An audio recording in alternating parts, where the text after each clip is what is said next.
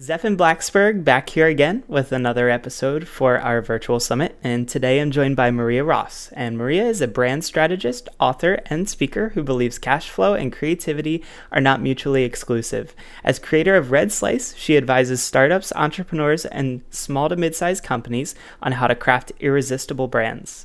She is the author of Branding Basics for Small Business: How to Create an Irresistible Brand on Any Budget, second edition, and her humorous and heartfelt memoir about surviving a near-fatal brain aneurysm called Rebooting My Brain, which I am actually halfway through reading right now. A dynamic speaker, she has delighted audiences ranging from the New York Times to the Chamber of Commerce to blog her, and has appeared in and written for numerous media outlets, including MSNBC, ABC News, The Huffington Post, Forbes, NPR, and Entrepreneur Magazine. She lives in San Francisco Bay Area with her husband, baby boy, and their precious black lab mix, and you can learn how to tell your irresistible story at red-slice.com, or spark up a conversation with her on Twitter at redslice. And what's going on today, Maria?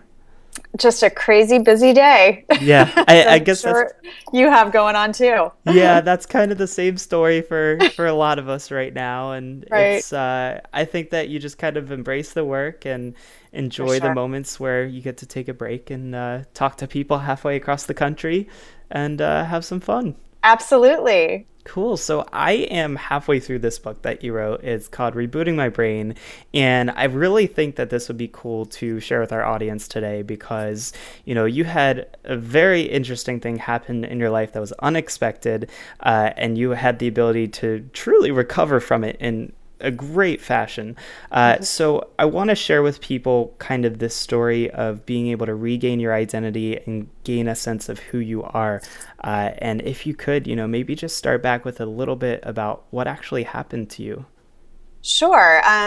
This is hopefully a good lesson for people about anything that knocks you out of your life. It's going to happen at one point or another. Something is going to knock you out of your life. For me, it was a health crisis. And back in 2008, about 6 months after I started my own business, I had been having some symptoms, but I ended up collapsing unconscious on the floor in my home. Luckily, my husband was home at the time, and it turned out that I had had a ruptured brain aneurysm, which many people do not survive. But luckily, my husband was home and got me to the hospital in time, and they performed emergency surgery.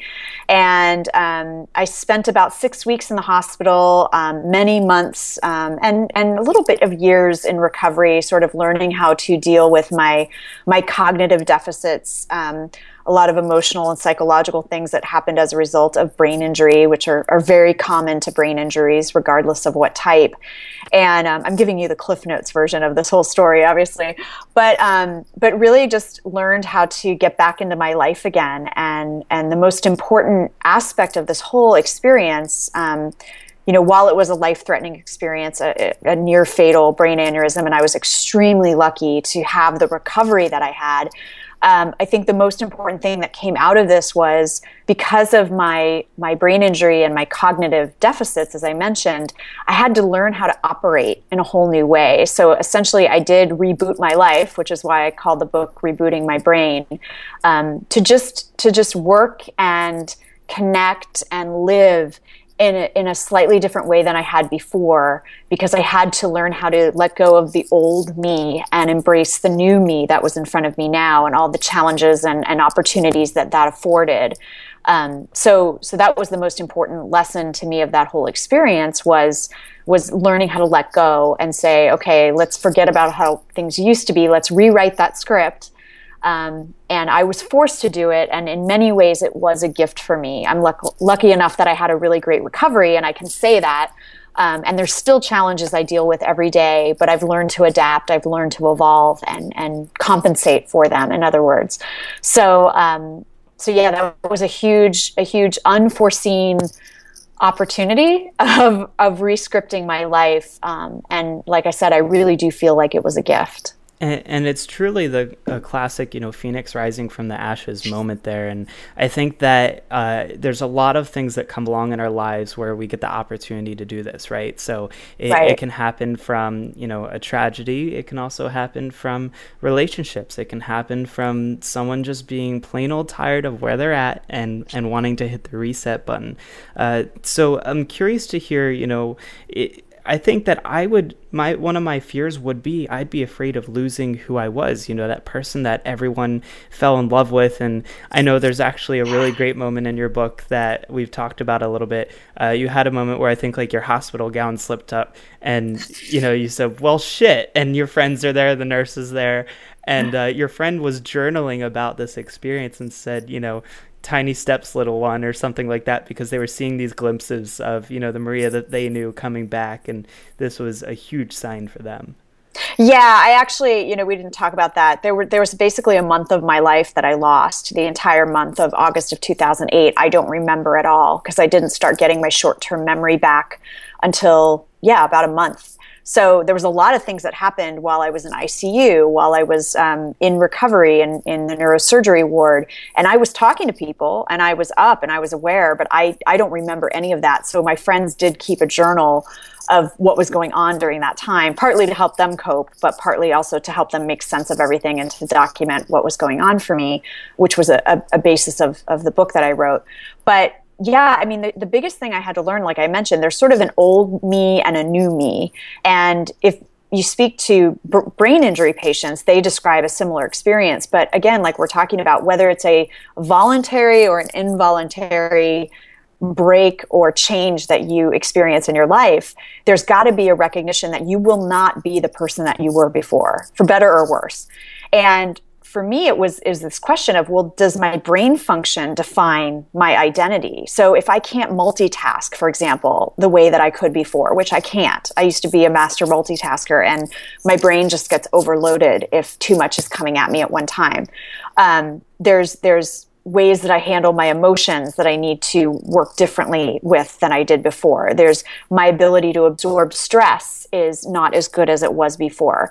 I'm a much more anxious person. And all of these things are common with brain injuries. But my point is that, a lot of these things were part of my identity, how I respond to things, how I respond to challenge, how I respond to work.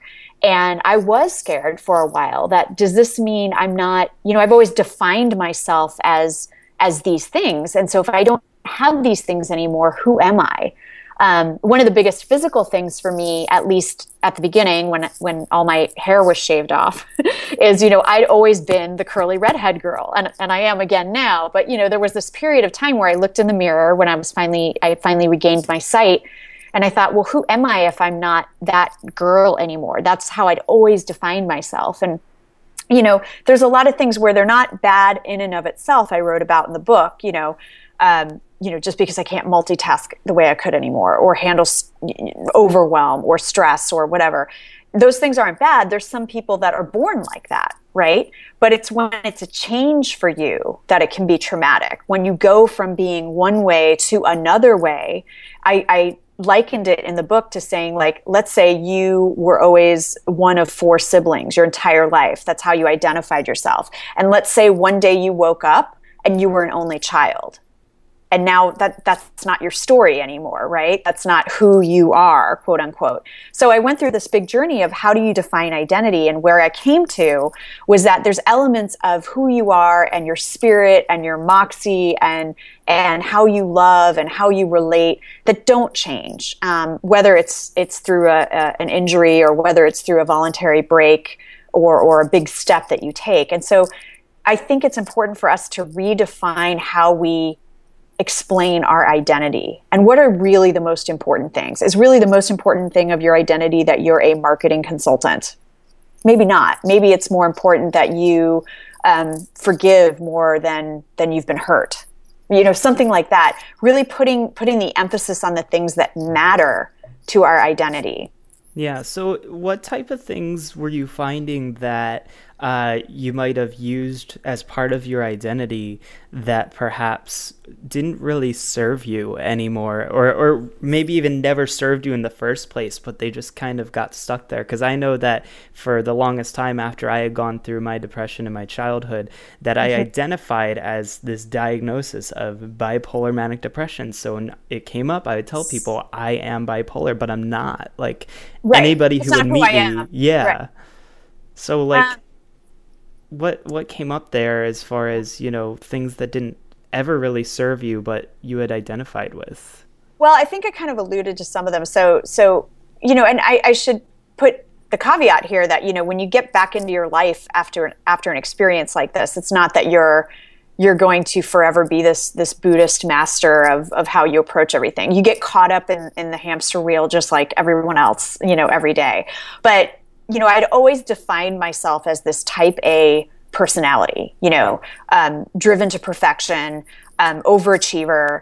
And while that's good from a fighting spirit of where I was, that was actually getting in my own way during my recovery of this idea of perfection, this idea of like, well, no, things have to be a certain way, right? And it wasn't until one of my therapists, many months into my therapy, said, look, you have to forget about what you used to be able to do. You have to focus on what you can do now and how you need to operate in this new paradigm. I'm sure that's not the word she used, but it's true. And so that trait of mine, which had served me so well in my career, in school, in when I had to perform or compete or whatever, it was actually getting in my way in this new reality. And so I had to let go of that a little bit. And so I've tried to, if the dishes are not clean in the sink when I go to bed at night, that's okay. If I'm slightly late to a meeting, it's not, the sky will not fall, and, people will be upset with me. And, I always had these images of the way that things should be. And so that really didn't serve me during my recovery. And those are the things that I try to let go of while still retaining the good parts of that. My ability to deliver great work for clients, my ability to show up well in the world. I don't want to lose those things, but I've learned to kind of let go of the tight hold, I guess you could say, that's what causes you the anxiety, that's what causes you the stress, and makes you, quite frankly, not a very nice person to be around. Oh, I'm sure. Yeah. And I think that letting go is a very tough thing to do. So, Mm-hmm. with all of the confusion and frustration in your mind, I'm sure that it definitely gets expressed outwards. And so I'm wondering, it sounds like the first step of, refiguring out your identity Mm-hmm. is to kind of let go of the concept that you have full control, because you don't. And, Absolutely. trying your best to internalize that you don't have to be, there's nothing dictating that you have to be that person that you were. Right. It's understood that, yes, you were that person for a very long time. So you're Mm-hmm. obviously attached to that idea. It Yes. doesn't mean that you don't have the choice to change. So Right. what did you start noticing in your own life that happened when you started to let go of this, want for control of everything? Yeah, I mean, I think there was definitely a very distinct point in time during my recovery where once I got that concept through my head that, okay, it's not about what it used to be, it's about what it is now. So let's forget about the past. Let's focus on what's in front of us now and figure out how to accomplish our goals and, overcome my challenges as they exist today. Literally from that day forward, my recovery kind of kicked into high gear because I got out of my own way. And so it was all these limiting beliefs that were holding me back and frustrating me and getting me so upset. And I was crying all the time. And, it was just all these things about, well, why can't I just get back to the way I used to be? And it's this realization that no matter what change you go through, for me, a brain injury, but for other people, it could be a divorce or a diagnosis or a bad relationship. It's, get out of your own way and just go, this is part of my story now. And obviously, because this thing has happened to me, my story has taken a different path. It has to, right? If something happens to you in the middle of your journey, it by its very definition of being an important, compelling event, it's going to change who you are from that point forward. So instead of worrying about how it used to be, it's that acceptance of it's different now. How do we deal with things now? Right. And so I'm guessing that you probably had to look to other people for examples of how to live your life at this point, or I don't know, maybe certain characteristics or traits that you kind of wanted to put into this new melting pot. Mm-hmm. It sounds like you're kind of relearning right from wrong in a sense. Is that correct or somewhere close? Well, I think for me it wasn't quite that drastic, but it is this idea of what I had to kind of evaluate, like I mentioned earlier, how did I define myself before? And were those definitions of my identity really what mattered? Or were those Mm, really the things that made me me?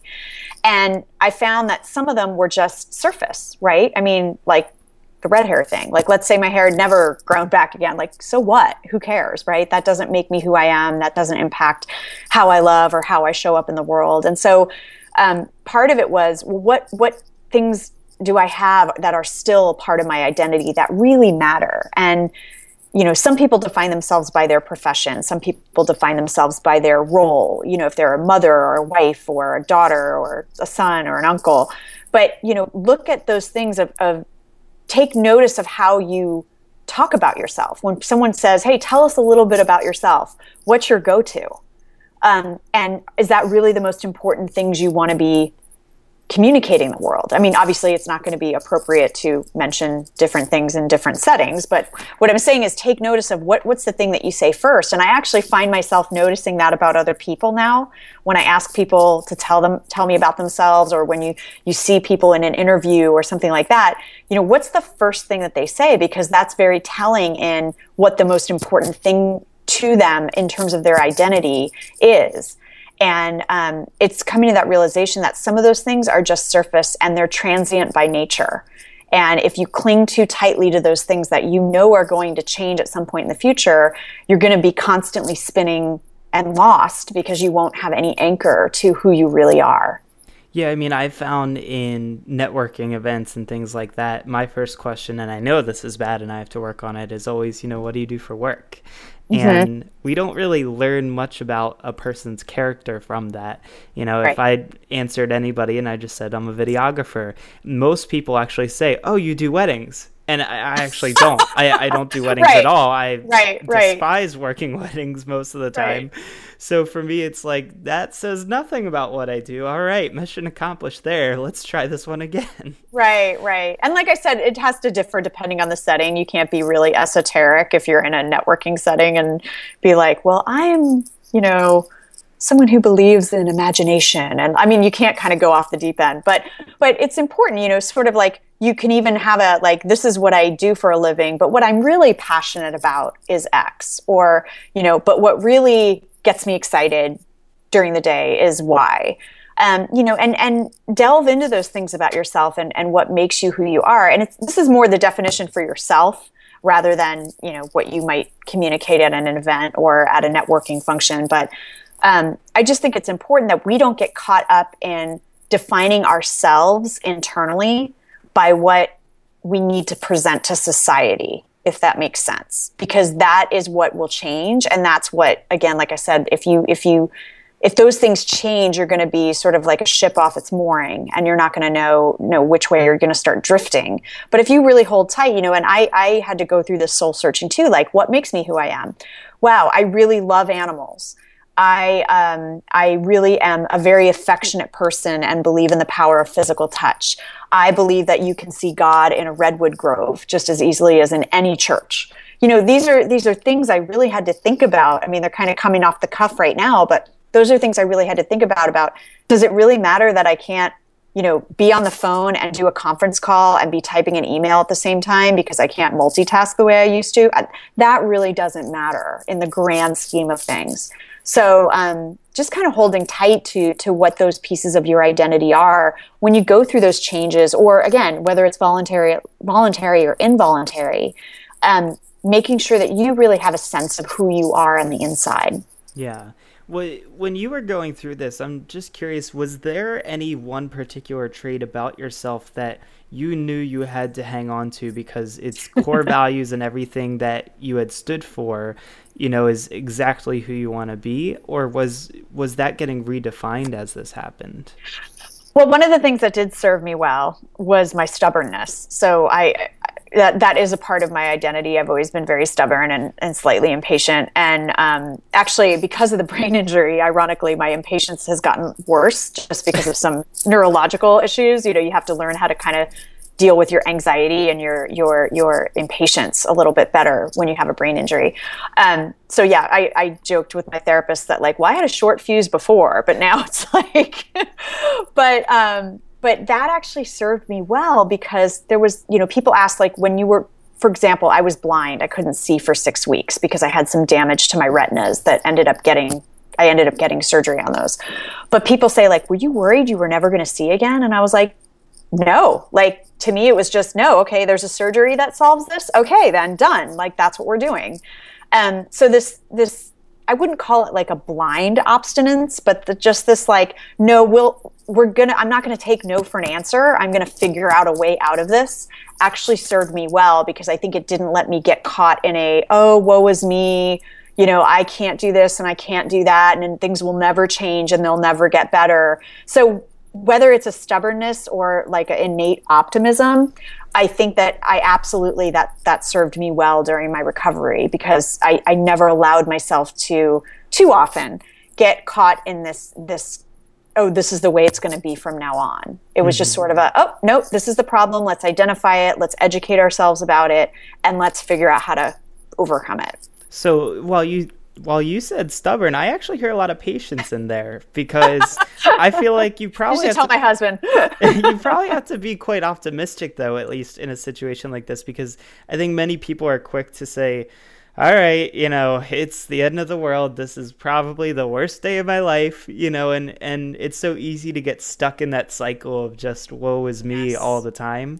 So it sounds like there was definitely a lot of optimism. Was there something that just kept you hanging on and just thinking, just a little bit longer? I've just got to, every day is getting better.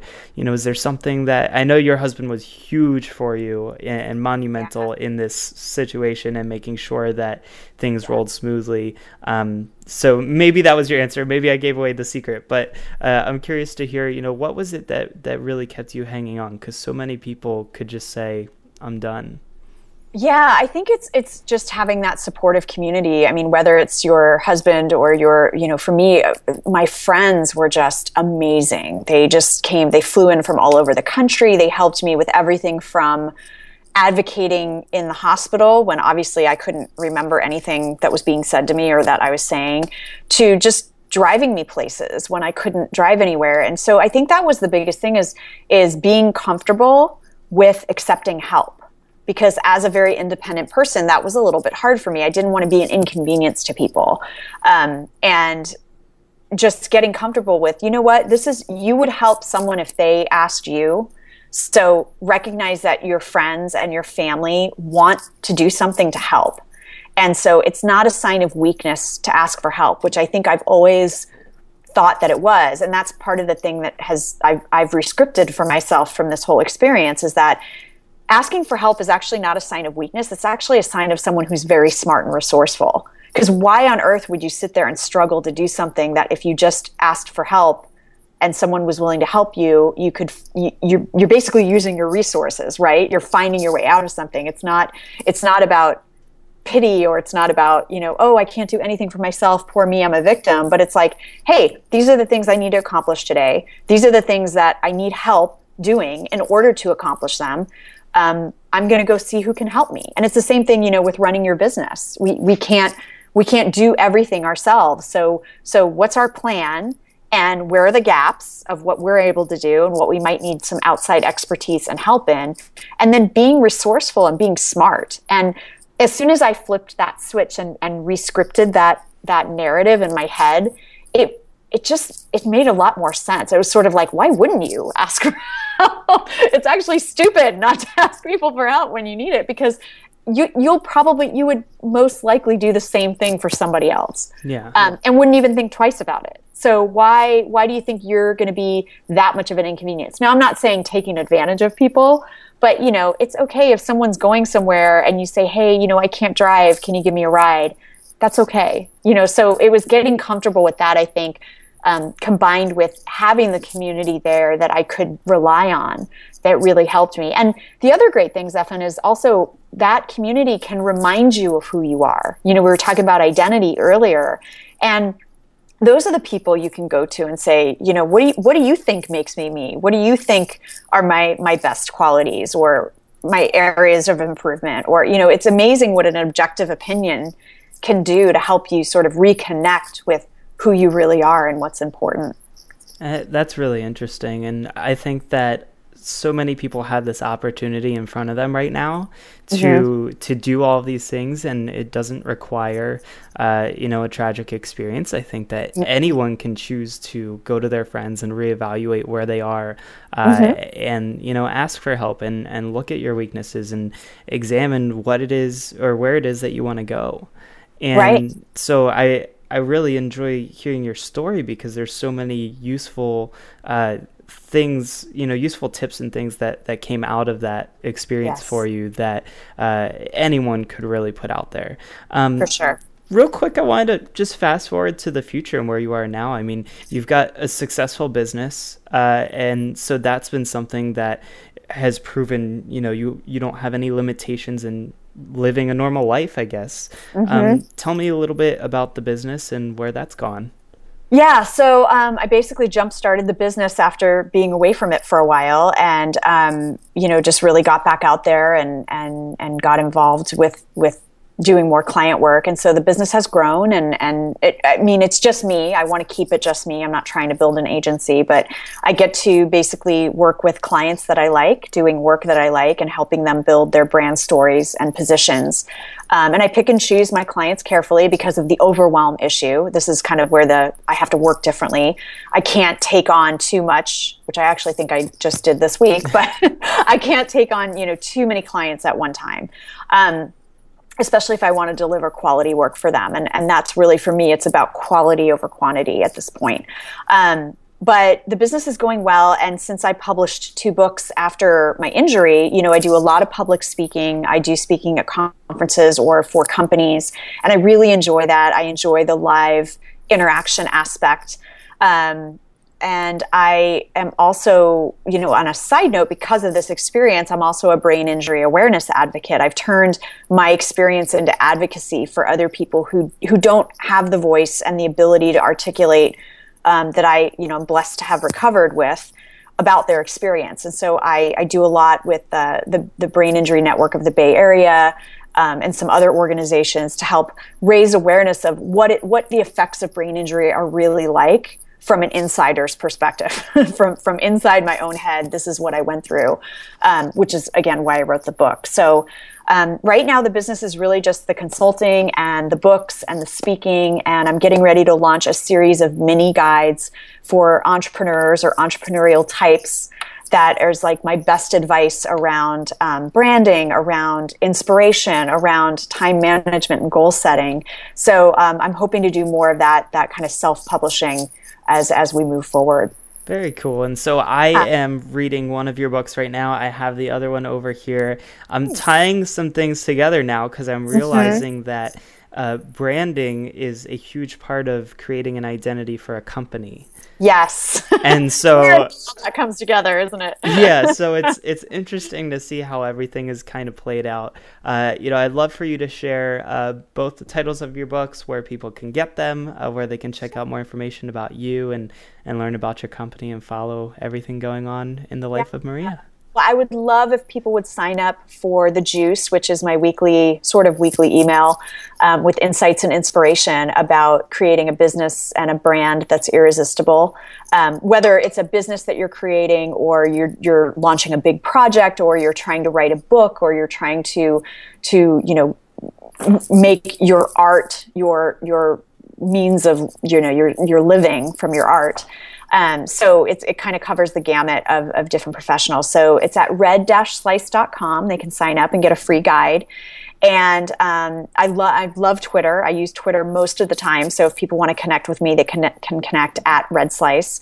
And the names of the books are Branding Basics for Small Business, How to Create an Irresistible Brand on Any Budget. That's now in its second edition with really great expert interviews from very well-known people: Alexandra Franzen, Sarah Von Bargen, Mike Michalowicz, Jay Baer, and tons of case studies on how small businesses did this.